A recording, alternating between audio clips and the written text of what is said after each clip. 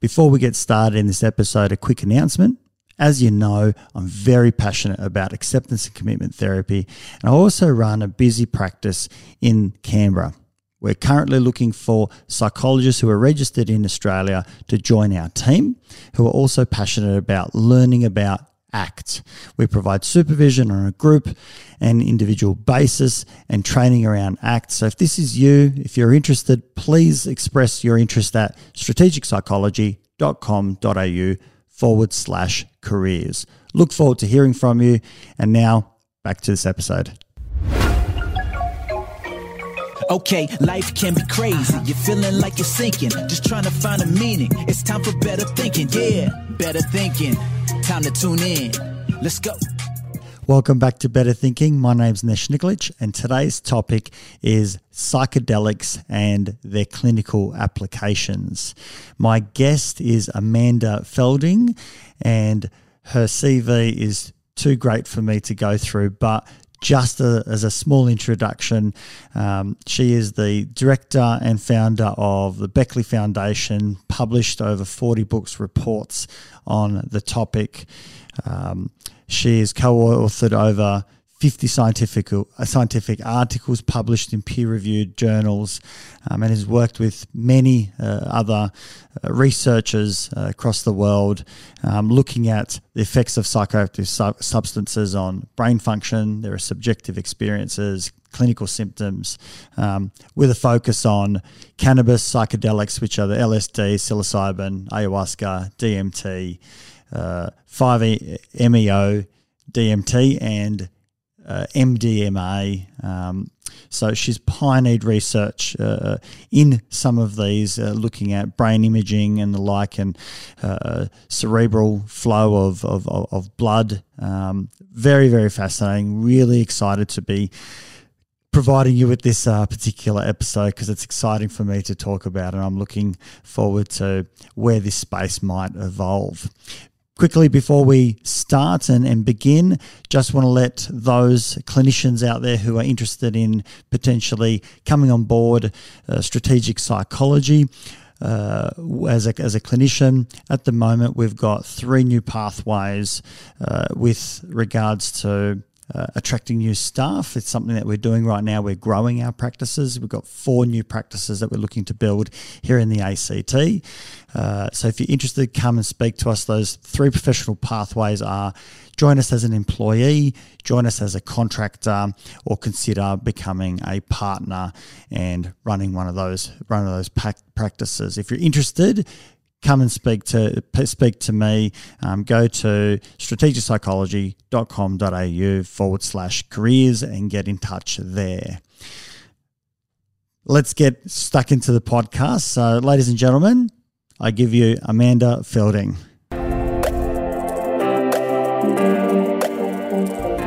Amanda, a big thank you for coming on to the show. I've been so excited to have you on board, being an expert and someone who's really been involved in the world of psychedelics and their clinical use for some time. So please, welcome to the show. Looking forward to discussing everything related. Right. Well, it's been a very exciting journey, and actually I've enjoyed it the whole way.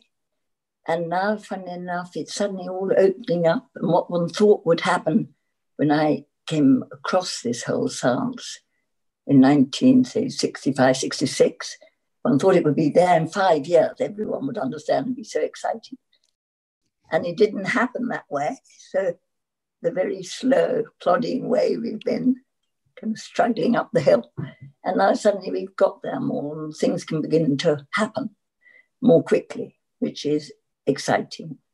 And we've done a little tiny bit of science which shows great possibilities. And now one got to the next stage where one can start to begin to open the doors so the people in need can get access. So, it's moving slowly, but it's moving forward, and that's wonderful. It's very exciting. I'm not sure whether this is history repeating itself, but recently I've read some of the work of Michael Pollan, How to Change Your Mind, and I've then gone on to read some clinical trials that have occurred both around the world and even here in Australia, and it's just exciting. It really looks like it's I suppose a new frontier that can be explored in a scientific way that takes away all the sort of hocus pocus, scary, or I suppose stigma attached with drugs. Yeah, absolutely. A very clear example of how the mode has changed to me was a month ago or so. There was a kind of English, Middle England, selling Hoovers and makeup magazine. And there in the middle was what I can't remember what it was called, but the wonders of microdosing LSD, and a very serious article written about its kind of what benefits can be. And it's so different from, back in the 60s when there was the whole war on drugs directed at LSD and psychedelics. So it's wonderful. What do you think it is that makes us so, afraid or scared? Even as clinicians, I think there's still a timid approach toward, what psychedelics can provide. I think it's been a very, very strong conditioning. At that point, whenever it was the 50s, prohibition of alcohol had just stopped. And there was a group of people loving prohibition and the power that that brings and all of that. And Vietnam was a threat that the American youth wouldn't want to fight in Vietnam. They'd prefer to go to the park and have fun with their girlfriends, who can blame them? And so there was a kind of joint paranoia and invested interest to blow it up out of all proportion so that war could come in behind it. Latin America, all the countries which grew or moved or anything to do with drugs, America had the right to go in and invade and control and everything. It was a lot of politics behind the whole build-up. And so there was a whole generation growing up seeing that that advert, the brain on drugs is like an egg in a frying pan. A lot of Americans grew up with that image, I think. And that was the general teaching, and how people jumped off buildings. Actually, the person who was said to fly off a building was thrown out by the CIA. It was all kind of interpreted in a way to maximize fear. And it was only repeating what had happened before in the Inquisition. I mean, it's something which always happens. Those on the edge at the front are in danger of being made particularly taboo and punished for what they say. One of the things that stood out for me in reading Michael Pollan's book was I think he did a lovely job of balancing that space of some of the dangers if people are using psychedelics, for example, without any experience or without any knowledge, so it's very, very different for someone to be using it as a recreational drug versus a tool of personal discovery, or even in a clinical setting of trying to in some way set up an environment where one can step in toward and lean into fears and find meaning and liberate themselves from those limiting beliefs and fears that they've held. They're two very different worlds. Yes, someone can use too much and maybe throw themselves off a building, for example, if it's not looked after well and someone's inexperienced and it's not a sort of reasonable setting, and it can be profoundly therapeutically valuable, in the same breath. Absolutely. And obviously the jumping off a building is vastly exaggerated. Yes. I think, no, I've never actually heard of anyone who's jumped off a building, but it's absolutely so. It can be both ways. And I was always very interested in the changes underlying the changes in consciousness, the physiological and neurological changes. Because in 1966, I met a scientist who I had enormous respect for, who gave a physiological explanation, hypothesis, of what are the changes underlying when you get high, like in a mystical experience or through a psychedelic. What are the underlying factors? And we were very interested in looking at the changes in cerebral circulation as a kind of underlying, and then you've got all the kind of all the other changes on top of that, but as an underlying change, like an irrigating a field.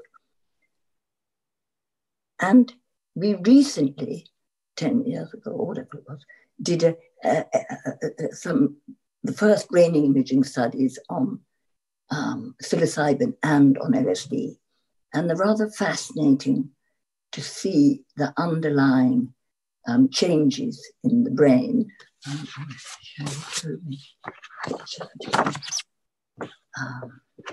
This is one. This is the placebo, a normal person's brain, and we're focusing on the visual area, which is down there.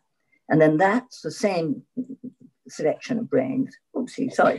And for those who are only listening to this recording, what Amanda is showing is images of a placebo group who were taking a placebo, and only a minor part of one's brain was lighting up towards the rear, probably the occipital lobes predominantly, that area.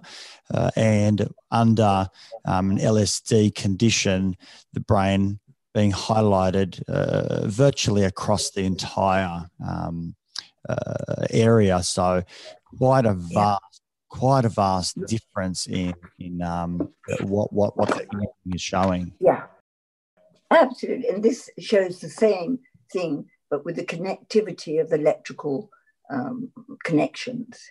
So that's the placebo, and that's actually psilocybin. And that's from Berkeley Imperial Research Program in 2015. Yes, absolutely. And the thing is that in the psychedelic change, which needn't be a psychedelic, it can be a natural endogenous change, like people have a mystical experience. In that change of consciousness, the ego mechanism, the default mode network, the control system has been turned off. It has less blood directed to it. It reduces its repression. And so then the whole brain is kind of communicating with itself without the control of the boss. And it's a much more flexible, neuroplastic state. So you're much more likely to be able to put in a new and better setting, kind of get rid of the old maladaptive one of being depressive or being an alcoholic, and kind of settle into a better one. And that's really, as you know, much better than me, that's what therapy is all about, isn't it? It's trying to help the person get to that place and then lead them to it. In some sense, that's a therapist's dream, isn't it? It's you know, to have a client walk in and they can leave their ego in the waiting room, and we can speak with them, you know, in a more I'm not sure what even language to use, but, you know, maybe more real or authentic, one that's not limited by beliefs and worries and fears, but rather one that's in touch with their, you know, human desires and love and, you know, connectedness. That's in some sense a wonderful opportunity to do amazing work, because we know that in therapy, even in those split moments when we can put the ego aside or be vulnerable, they are transformational in therapy. I can't imagine what it's like to have potentially an entire hour with a client to be able to do that level of work. I can just see the real potential. Amazing. Profound change. And then when you have X hours before to kind of get the client in the right kind of mood, maybe help them towards the mood where they're more open. And that, I think, is what is so amazing about psychedelics, and indeed the natural endogenous mystical experience, or meditation, and all the other ways, sport, all the other ways you can get high like that, is that you leave the ego behind and you're more floating there on the clouds of your perceptions. And maybe you put together kind of fresher associations, new associations for you. And so it's kind of more an evolving state of awareness. And that obviously is very good for change, isn't it? Very good for falling into a new pattern. And actually, it's absolutely criminal that people, and when I say people, it's more or less everyone who's got something they want to heal, treat, make it better, but some more seriously than others, obviously, need treatment, that it's not available, that people can't go to a clinic. And that's what we have to make happen now, kind of thing, together with all the other things that have to happen, like more research and everything. But it would be lovely if people could sometimes, participants in the research, bring one up and see if they can enter research. But I mean, research is a tiny number of people. And they should just be able to go to a clinic. One should have psychedelic assisted therapy on the national health in England. You know, it's quicker, more efficient, we're showing, than other forms of therapy, I think we'll find, actually.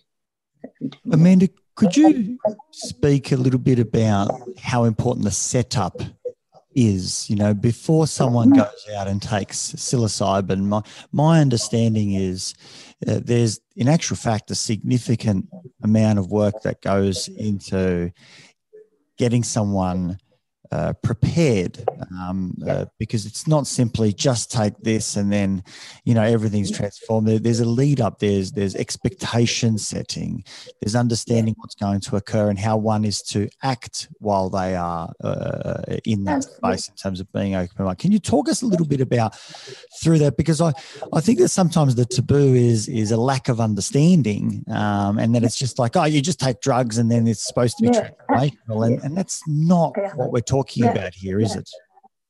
No, it definitely takes more discipline, in my opinion, to take drugs, these drugs, than not to take them. It's much easier not taking them. But to take them, you need to kind of prepare.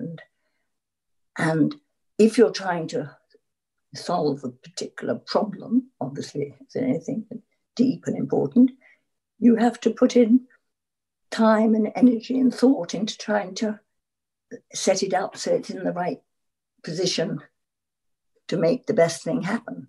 And that obviously is what a good therapist helps a person do, kind of thing. And the compound, and most of these compounds are natural compounds, and humans have used them for ever since humans were humans, basically. And I think are very much part of the human evolution, development of language and all the things, religion, spirituality, math, music, art. You know, I think it was altered states of consciousness which helped humans rise to this kind of cultural level of development, which has all sorts of horrors as well, but I mean, it's got a lot of beauties too. And well, I think the use of altered states of consciousness has been in man's evolution all the way through, kind of thing. And we lost it in the kind of quagmire of prohibition and all of that, restrictions. And I think it will be very, very beautiful for society and helpful to slowly let its effects permeate a bit. And what is it doing? It loosens things up. It introduces a richer pattern of connectivity, I think, which obviously happens without it, but it facilitates that, I think. And I think one can see, looking back at history, the cultures who had a kind of state of society where altered states were a part of the culture. I mean, like ancient classical world had Lucis, which was taking a psychedelic substance at the very core of its intellectual and spiritual life kind of thing. And I think most of great civilizations did. And so it's not something new.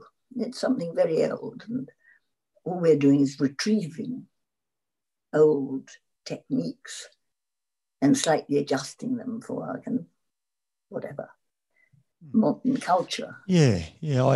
I did read about a particular study that looked at the use of, I can't remember, I think it was psilocybin for therapy at end of life stage, and having those who were very nearing the end of their life sort of prepare, and they were all struggling with what's going to happen, and that they are dying. And after having psilocybin assisted therapy, they were able to reconcile that and accept, and there was dramatic sort of mood improvements, and it wasn't like a depressed resignation. It was a liberating experience of saying, I'm actually ready and comfortable to die. I'm okay with dying rather than I'm fighting death. I can't bear it. And it made it so much nicer for the family and the memories and the carers and the people. I remember one of the women who was an atheist, when she was asked what was he like, she said it was like being hugged by God, which is such a kind of lovely expression coming from an atheist. But, they were beautiful, moving. And I'd love to be able to, I keep thinking, I'd love to open a clinic. I'm planning to have the lady doctor in Jamaica, and we are planning to do it, where people can go and have that experience in a beautiful setting. And that should be all over the place, And, for the different indications, because these are very non-specific compounds. What they do is change your inner setting of consciousness. So it doesn't really matter what you are, if you're a farmer or an intellectual or a musician, whatever it is, it slightly tunes it up. Because, in my opinion, what's happening is the increase of blood in the brain capillaries, which I think comes with the constriction of veins, which puts more blood in the brain with less cerebral spinal fluids. It slightly changes the balance ratio of the two fluid bodies. That's a hypothesis that hasn't been shown yet. So that there are billions more brain cells potentially having glucose and oxygen to combust and make energy and, have excitement, like in that picture. Yes. So you've got immensely more activity. And so that kind of makes it richer, the colors, the memories are light, the emotions are light. There's more light kind of lighting up the experience. And that, I think, is, I mean, animals, like people, when they're on higher levels of consciousness, very much, they feel very in tune with them. Well, it's interesting when I relate that to what we do with many antipsychotics these days, and whether it be any sort of psychiatric medication. If I just pick an SSRI, the idea is if someone is depressed, we give them a drug to shift their mood somewhat, and with the aid of shifting a mood by adding a drug, a therapist is more able to speak with the person, and the person is able to internalize more or take more perspective to understand more of what the psychologist is putting down on the table. Similarly, I'm hearing that is also what psilocybin-assisted therapy might look like. Having said that, there's a greater potency of openness, of the ego being diminished with the use of psilocybin versus a slight improvement in potential mood with psychiatric drug like an SSRI. Yeah, no, they're working in completely different ways. SSRI is like a plaster. It slightly kind of suppresses the bad, but it also slightly suppresses the good. And so the whole thing is like a little bit like limbo or something in Christian description, which isn't good, really. It's not what you choose. No one would really choose that. If they're very bad way and very depressed, maybe it's helpful to be suppressed as the only way to keep it all in control. But the difference of a psychedelic is that it expands you. It fills you fuller, in a sense. And if it's, it's in a safe setting so that people feel safe, a kind of breakthrough can happen. It's like a little miracle, a little bit of change for the better. Suddenly, I gave up. And funny enough, this is the basis of the Johns Hopkins study. Is that I used to smoke as a 13-year-old because I was very, very tall and I thought I wanted to stop growing. And so I took out nicotine smoking. And then I had this lovely boyfriend, Bart, who taught me the science. And soon after we met, he made a remark saying how nasty smoking habit was. So I decided to give it up. I took some LSD, decided to give it up, and never smoked again. And so I could see, with the help of a psychedelic, kind of lifting you into a slightly different sphere, and then a decision, you could change your behavior, kind of thing. And the difference between SSRI, which leaves, or other drugs which leave you slightly down, we find after a person's taken a psychedelic, there's a kind of afterglow. One improves the mood, and then in the days after and even weeks after, they can report feeling happier, more mindful, more optimistic, a whole lot of positive characteristics, which has come from the kind of resetting of the neural connections into a kind of more positive way. And that's rather beautiful, isn't it? Mm. And then, I don't know if you know that research we did and other people have done, which shows that at the core is a mystical experience very often. The people who experience things which can roughly be called a mystical experience, because that's what all the different kind of figures who've had mystical experience and written about them, and Sufism, Buddhism, Christianity, a kind of oceanic, there's a rather nice image of, I don't know if you can see this at all. Maybe you can see the picture. This is saying these people, it's an average, all had characteristics: blissful, insightfulness, disembodiment, complex images, spiritual experience, unity, all of those sort of experiences. And they were the ones on the whole who overcame the depression the most satisfactorily. And so those experiences, those elements increased with the yes. Okay, yeah, and that's where maybe some of that profound change comes from. Yes, it seems to, and that's so the kind of afterglow is on the whole, not always obviously, but usually a kind of positive gain for the person.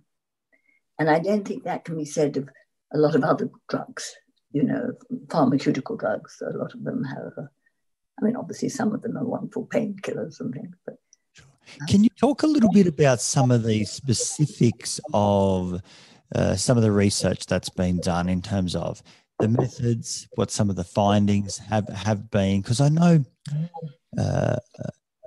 there's so much coming out now, even with, I mean, a classic one is, for people with post-traumatic stress, in life, Yes. addiction. There's lots of applications. Are there any that sort of come to mind that kind of are interesting in your mind, that kind of show this is where the evidence is? Because there's always a question of, but where's the evidence? We all understand this mystical stuff, but what does that actually mean? How do we know it works? And the data's there. Can you tell us a little bit about that? Yeah, I mean, we did a study. When I say we, it's the Beckley Imperial Psychedelic Research Group, which I set up with Dave Nutt, and then Robin K. Hart-Harris became our principal investigator. And we did the first really kind of proper brain imaging study with psilocybin, which showed a reduction of blood to the default mode network. And that's the kind of ego system, what used to be Freud or previously be called the ego. So that got less blood. And it was already known that those centers were particularly excessive in their activity with depressed or people with psychological disorders. So the fact that it reduced the activity could help, we thought, help treat depression. And so if that's an action which the psychedelics do, psilocybin, we did a study with treatment-resistant patients who had been on average chronically depressed for 18 years, say, and gave them a treatment with psilocybin-assisted therapy. And that includes, as you know so well, preparation and then the dose. In this case, it was 2 relatively small doses. The first dose was just to see if the person felt safe and could handle it. And the second was slightly bigger, but not a big dose. It was kind of anyway, middle size. And so that's the picture that this came from. And what we found is that the people who had related on the whole these characteristics, which rather fit the mystical type experience, which means a kind of loss of identity and a feeling of oneness with the whole and feeling of bliss, kind of exalted rather. Not necessarily that was, but that seemed to go with people overcoming their disability the most. And so that kind of opened up what deep possibilities there are with psilocybin. But so did the study with addiction. And in the 60s, there have been a lot of studies with addiction, alcohol addiction, all sorts of addiction. We should be doing one with opiate addiction. I planned one, but it never came about. But I hope it does. But then that one with the death, which is a wonderful study, which, people dying, which was done Johns Hopkins and NYU and in Los Angeles. And that would be a study which we really should get regulated. Funny enough, it's not an indication. Dying is not an indication, so, which is rather complicated. But if you want to bring it to a regulated medicine, which I wanted to do with that compound, with that indication, you can't actually do it. So you can't find the funding to carry out very expensive phase 3 because it's not at the moment an indication. But hopefully that will change. But I think, but then there's so many other areas that psychedelics can open up and be potential medicines. I mean, an area I'm very interested in at the moment is using it at much lower doses, microdoses, for the treatment of neurodegenerative disorders. And we and other people are beginning to look at these things, how it can affect the protein which affects the creation of plaque behind Alzheimer's, or how it can affect the dopamine and help, quite possibly, seemingly, with Parkinson. You know, there are all sorts of different new physical inclinations, which you're only just beginning to research. And then there's the thing. Are there any positive signs with those in terms of can assist? Well, in a beginning way. And I'm doing a series of studies at the moment with mini brains, you know, brains which are made out of human stem cells. So they act like brains, and you can see how these compounds work in the cell and then in the system. And, you know, I think there's so much work to do which can help humanity in different ways. And then there's the having it in order to just kind of see yourself better and you know, and in my opinion, there's nothing wrong with having to kind of see the joys and fun of life. And, you know, there's all sorts of ways. I mean, it's been really put down, people using psychedelics for raves and dancing and having fun. But I mean, that's another very important area of life. So I think it's very multi-dimensional in its possible attributes for humanity, but mainly for treating. Obviously, that's the kind of most desperately needed area because, as you know, suicide has never been higher. And, yeah, I just see the application of, you know, particularly when we start seeing, when I reference back to that treatment-resistant population, you know, we do all sorts of things in psychology and psychiatry. Well, if I can probably speak more on psychiatry, medicine, when someone is treatment resistant. And we're happy to go all the way to, you know, even things like, you know, ECT, which absolutely. I'm certainly not an expert by any means, but it certainly still falls in the realm of, we do it, we see there's some affect and some positive outcomes, but we still have no idea whatsoever why. And in some sense, this is why, you know, LSD, psilocybin, ayahuasca, DMT, MDMA, potentially all fall in that same category where we've got scientific evidence to say this stuff has been demonstrated to work. And it's not a minor thing. My understanding is there could be some real, genuine, profound, you know, shifts that are remarkable. A shift that we're not getting. Why exactly?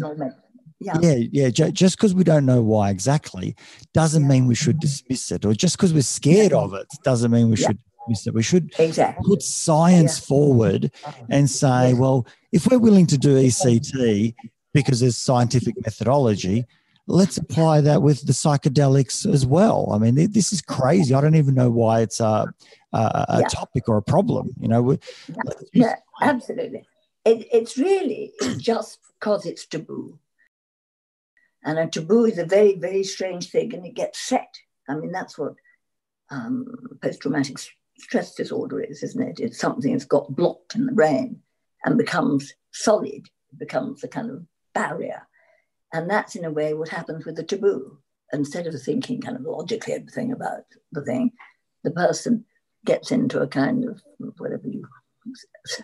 kind of a terrible constriction in the brain, and blindness comes. And it's a tragedy. And I mean, we've had the unhappiness which we've generated through, say, the war on drugs. No good has come out of it. An infinite pain and suffering and illness and wars, you know, it's so many bad characteristics.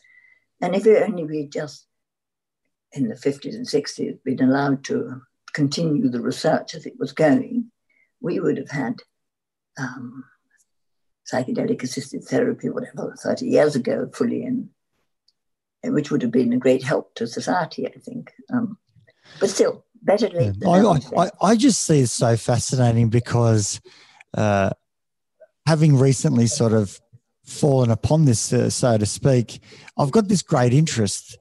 And at the same time, I've never used, you know, any of the psychedelics. And I even thinking about using it or trying it. It just scares me, you know. And Yes. I know that there's a thought prison inside me saying, you know, you can't do that. What happens if it changes you, or, you know, what might happen? The fear of the unknown, and the more we don't know it, the more scary, taboo, fearful we can be. Yes. How do we go out? Is science the key? That if we can get science, I know that you've been involved in particular with contributing to global drug policy. You know, is this where we need to I think the for two as are, well to get leaders to understand? Absolutely. I think in the early 70s, I realized that the only way through this ridiculous taboo was with the very best science, because science is the modern religion. And so if you show scientifically it's like this, then people are more likely to have to accept it.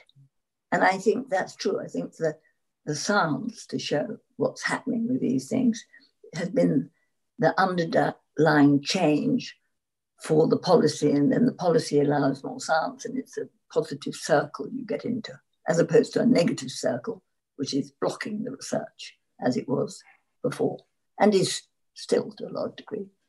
But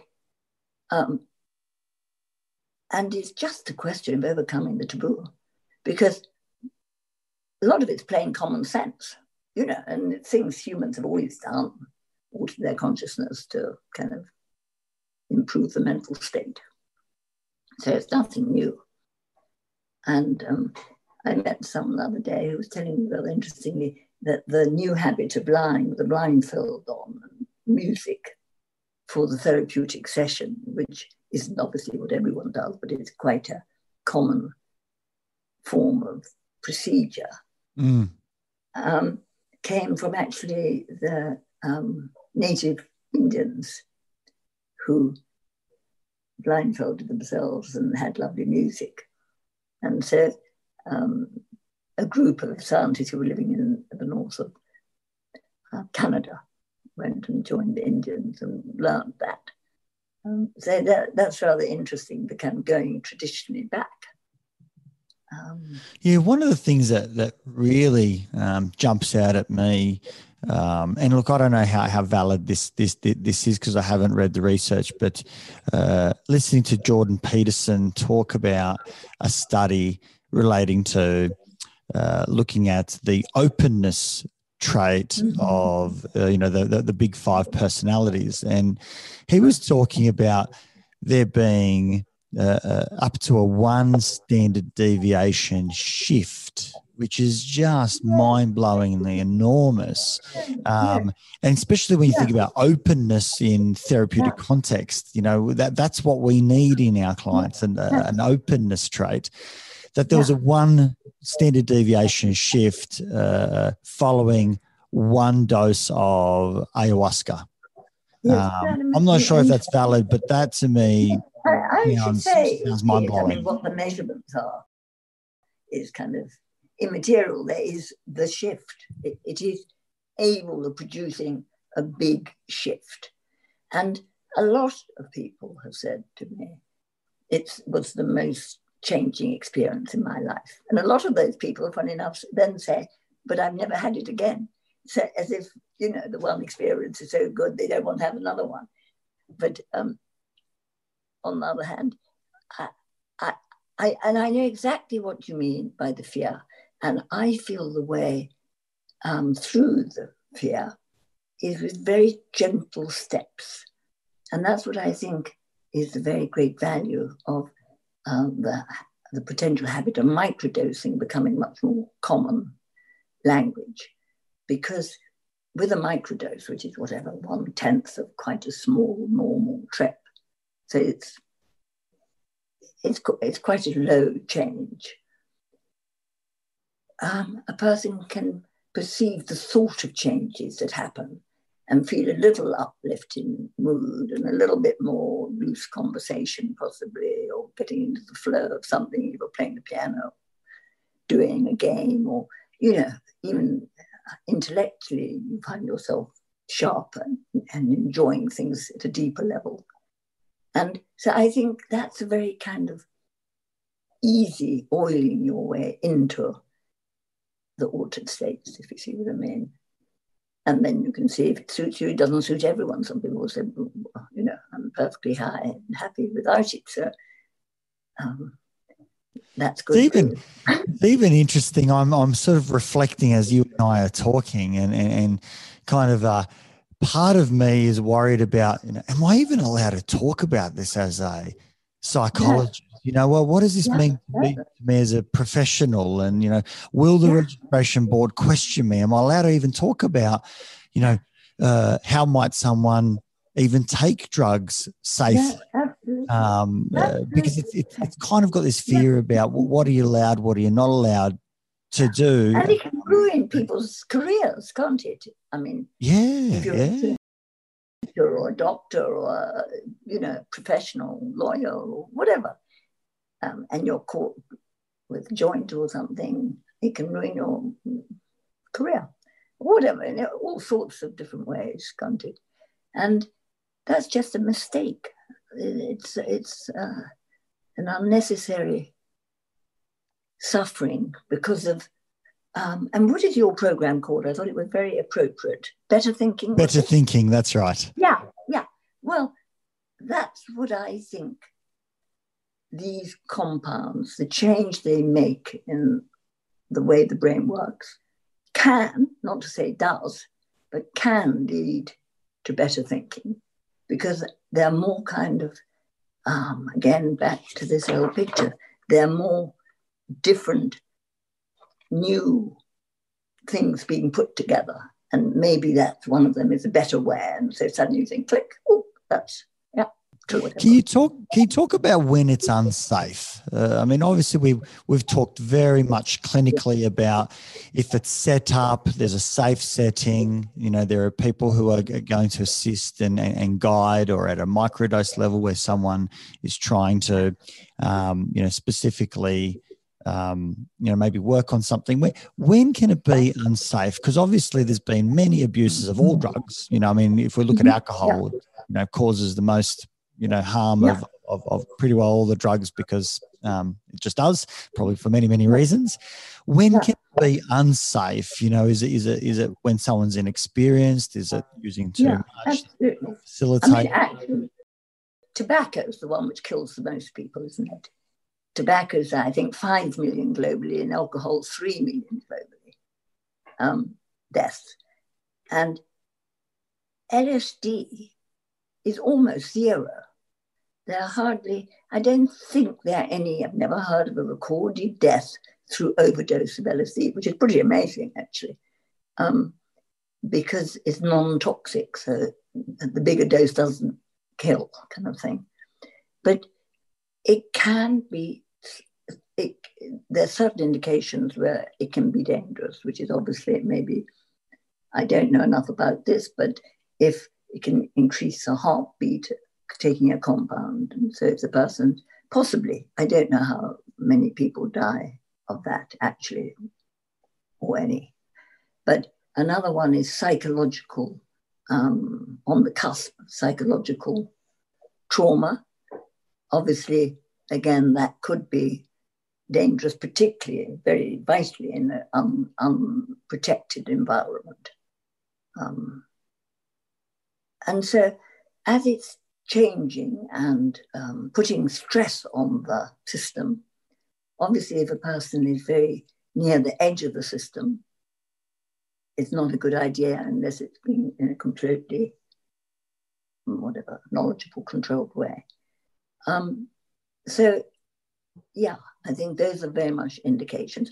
Obviously also it's not good to drive a car, run across roads, go be careless by cliffs, all the obvious things of potential death. They're the things that often happen if it's being abused, if it's used as a party drug and there's high quantities, inexperience, no different to someone getting incredibly intoxicated and running across the road at the high level.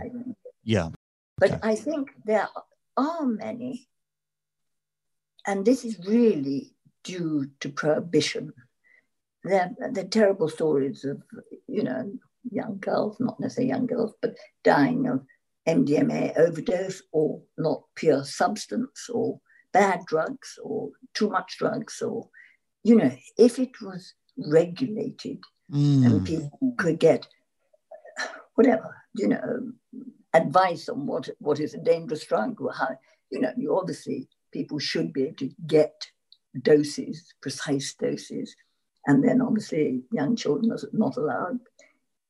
If it's regulated, it's just much better, much less information control. It would be just many less deaths and suffering. Great things that the city where I live in the ACT, there's some great things that have been trialled as pilot programs around even testing drugs, all for Australia for young people and saying, do you know that what you're taking is, is it actually what you thought you purchased, or is it, a whole lot of impurities that could potentially be very harmful? There's a harm minimization sort of process of saying, be aware of what you're taking so that you have agency, and if there was regulation, there would be clarity. Yeah. Someone in Germany who's making testing kits so people can test whatever drug it is, the strength of it. And, that wouldn't be allowed probably. I don't think it in some countries, but it's actually being taken up by the German government, which is a sensible thing. And because obviously it's better that people know the tragedies of people just taking the wrong amount and dying because of them. And that doesn't happen with the psychedelic, I should say, because they aren't in the same sense toxic. I mean, you obviously know that. You can take much more. You might have too much of a psychological effect for comfort, but it doesn't physiologically damage you like taking too much, whatever, heroin or vitamin or alcohol. From your experience, and obviously this is a field that you've devoted your life to, and you've spent much of your time not only studying, but I'm sure also reading the studies of many of your peers. Is the science out? Are we there yet? And this is purely a policy issue, or is there more science to do to go out and?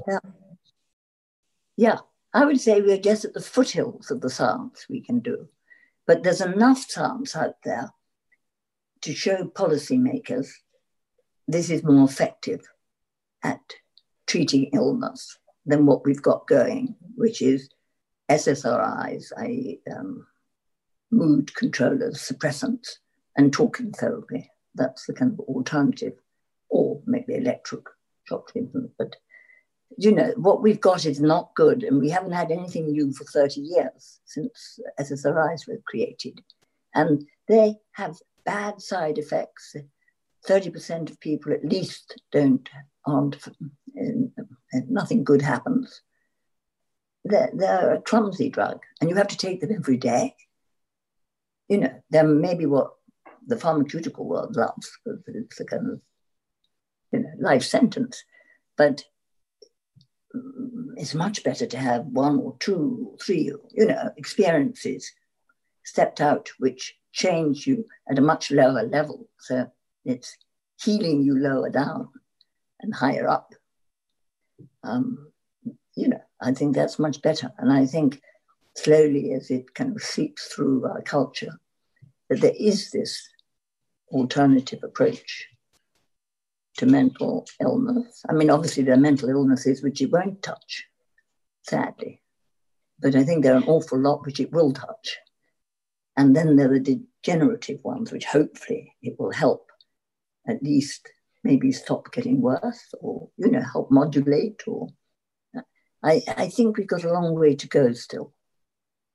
And then just how lovely to use at a more kind of social level for couples therapy. In the 50s and 60s, people realized it was wonderful for couples therapy. People tend to be a bit more open, a bit more, see the other person's point of view a little bit more.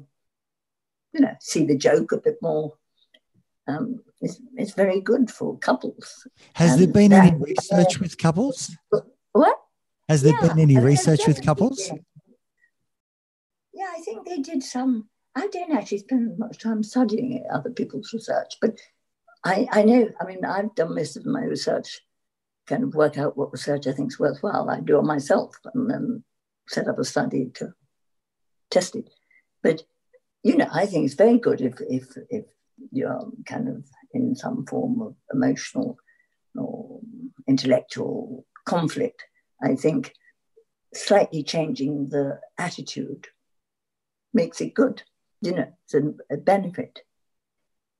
I used to be a very keen Go player, and we played thousands of games of Go, knew each other's games. And I found on a controllable level of LSD, I played better games. I won more games. I could see the patterns better. And that was quite a good lesson to me, that it can enhance cognitive functioning, in the sense, a lot of thinking is pattern recognition.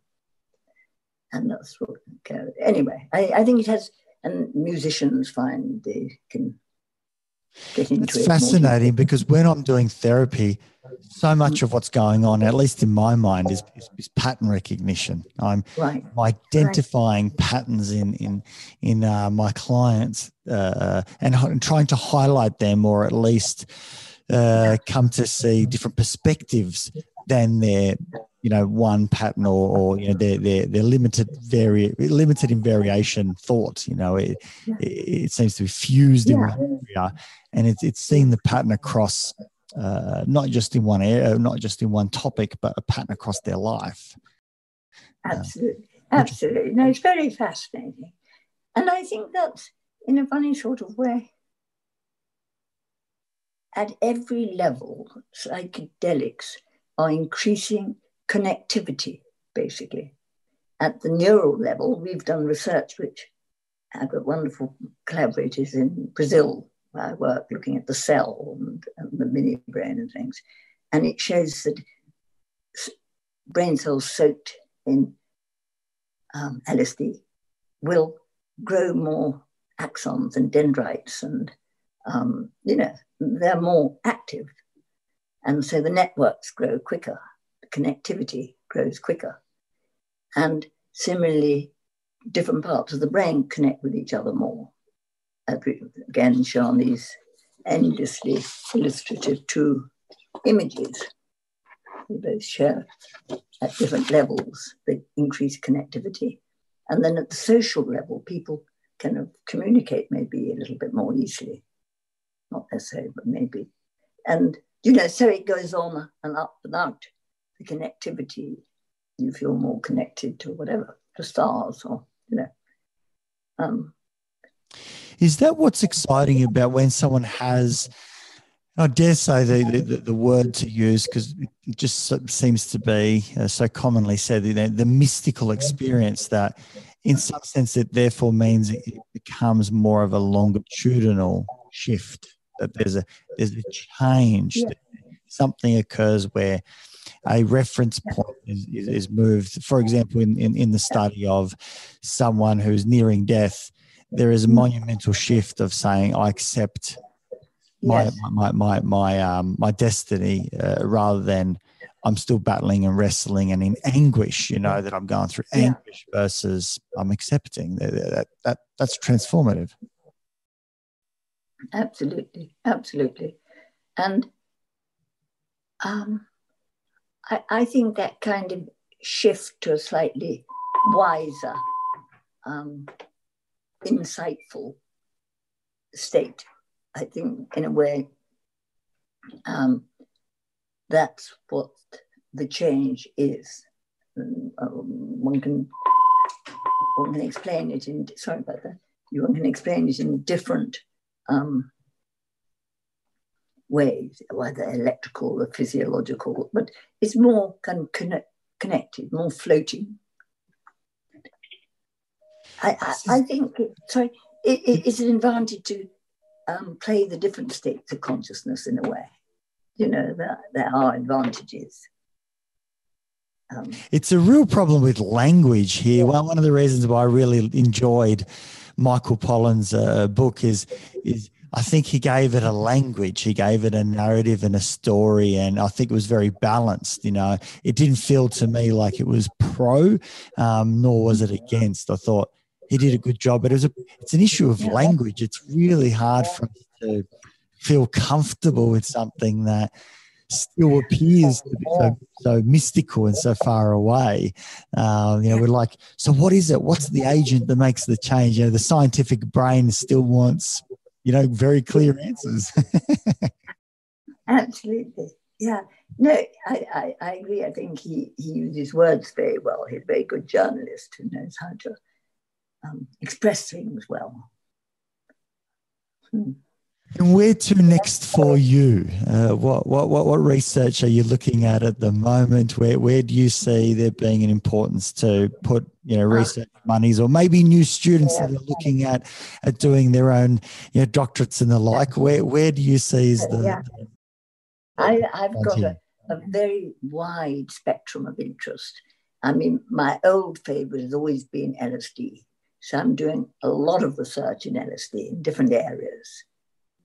Because it's very, and we've done research which shows that a dose testing study, which shows that a certain dose, actually 20 micrograms, which is small, but quite a large microdose, you could say, but not really large. But one saw an improvement in cognition, vitality, and mood,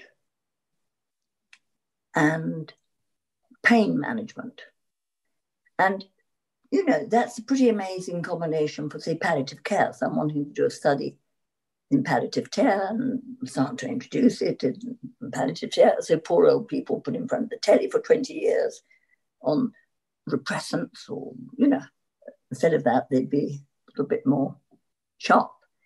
And then there's others in cognition, how it stimulates cognition, and possibly one can use that at both ends of the scale to increase creativity, but also possibly to help when the brain starts to be deficit and not learn, not be so interested in new things. Like we did an experiment with rats showing that young rats love new toys and go exploring them. And as they get older, they become adults, they get bored and don't explore new toys, they go to the old ones. Whereas after LSD, they go to the new toys. And maybe with old people, one can give them a microdose, and then with assisted learning, it could stimulate learning, or, intellectual. Or improve socialization. I mean, there's so much loneliness as well that if you could just do a microdose or facilitates or stimulates, connecting with others. Yeah. So that new toys, right? Half an hour about the different researches I'm wanting to do with LSD or am doing. Then there's, say, ibogaine, which is amazing bark of a tree from Africa, and it has an amazing effect on stopping people's cravings in alcohol or opiates, but also in an amazing way. I'm at the moment doing some research with microdosing, with I'm just setting it up, very fascinating, excited, with Parkinson. There's all sorts of different, it can have a wonderful effect. There's a lot of different areas and then we're doing the first research with 5-MeO-DMT, which is amazing compound, which is in some plants, but it's also in the toad venom of a certain toad in the Mexican desert.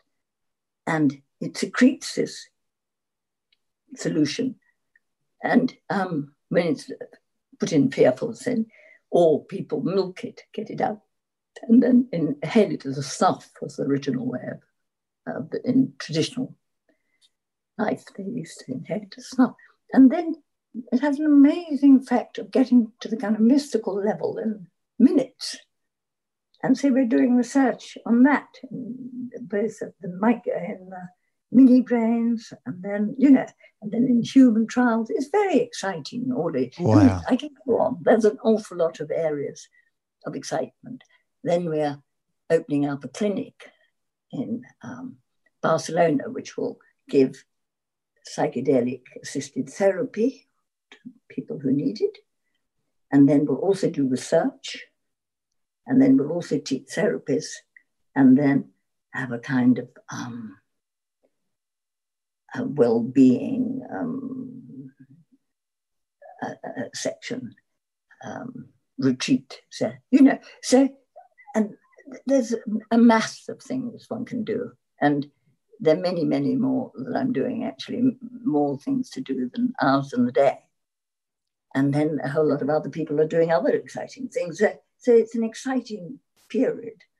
I can see how it just lends itself to so many different areas. Like, as you're speaking about each one of those, I feel myself getting excited, saying, I could do that. And then, you look about the next one, I could do that. They're all so fascinating and interesting. Key to the whole thing.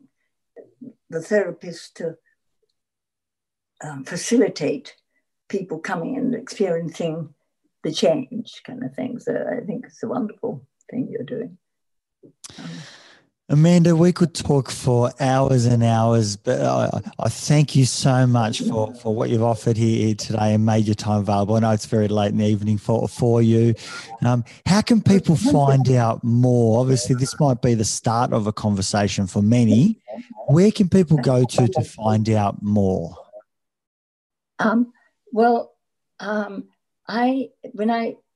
At a certain point, I realized I'd be much more effective for what I'm doing if I became a foundation. And so I became a charitable foundation, which is an easy thing to do, called the Beckley Foundation. Beckley's the name of my house. I just thought it sounded like Berkeley or Bettington, or it sounded rather official. And so it's beckleyfoundation.org.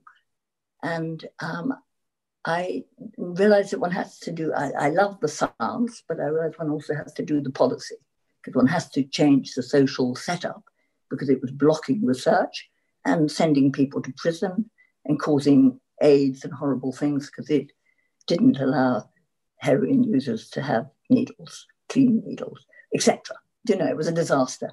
So one had to do the therapy. So that's what I did. I thought, what does a single woman with no money left school at 16, how do you change world drug policy and introduce psychedelics into a culture? You become a foundation. One way to do it. So anyway, you can look it up on the foundation, what we do. Amanda, thank you very much. And I wish you all the best, because I'm looking forward to one day hopefully being one of those practices, being one of those clinics in Australia that can offer alternatives to what we're already doing. Not even alternatives, my apologies, complementaries that we can add more breadth, and that would be an exciting thing to do. So looking forward to hearing more about your research. And you're doing wonderful work in Australia. I know some wonderful research going on there. So lovely. Lovely talking with you.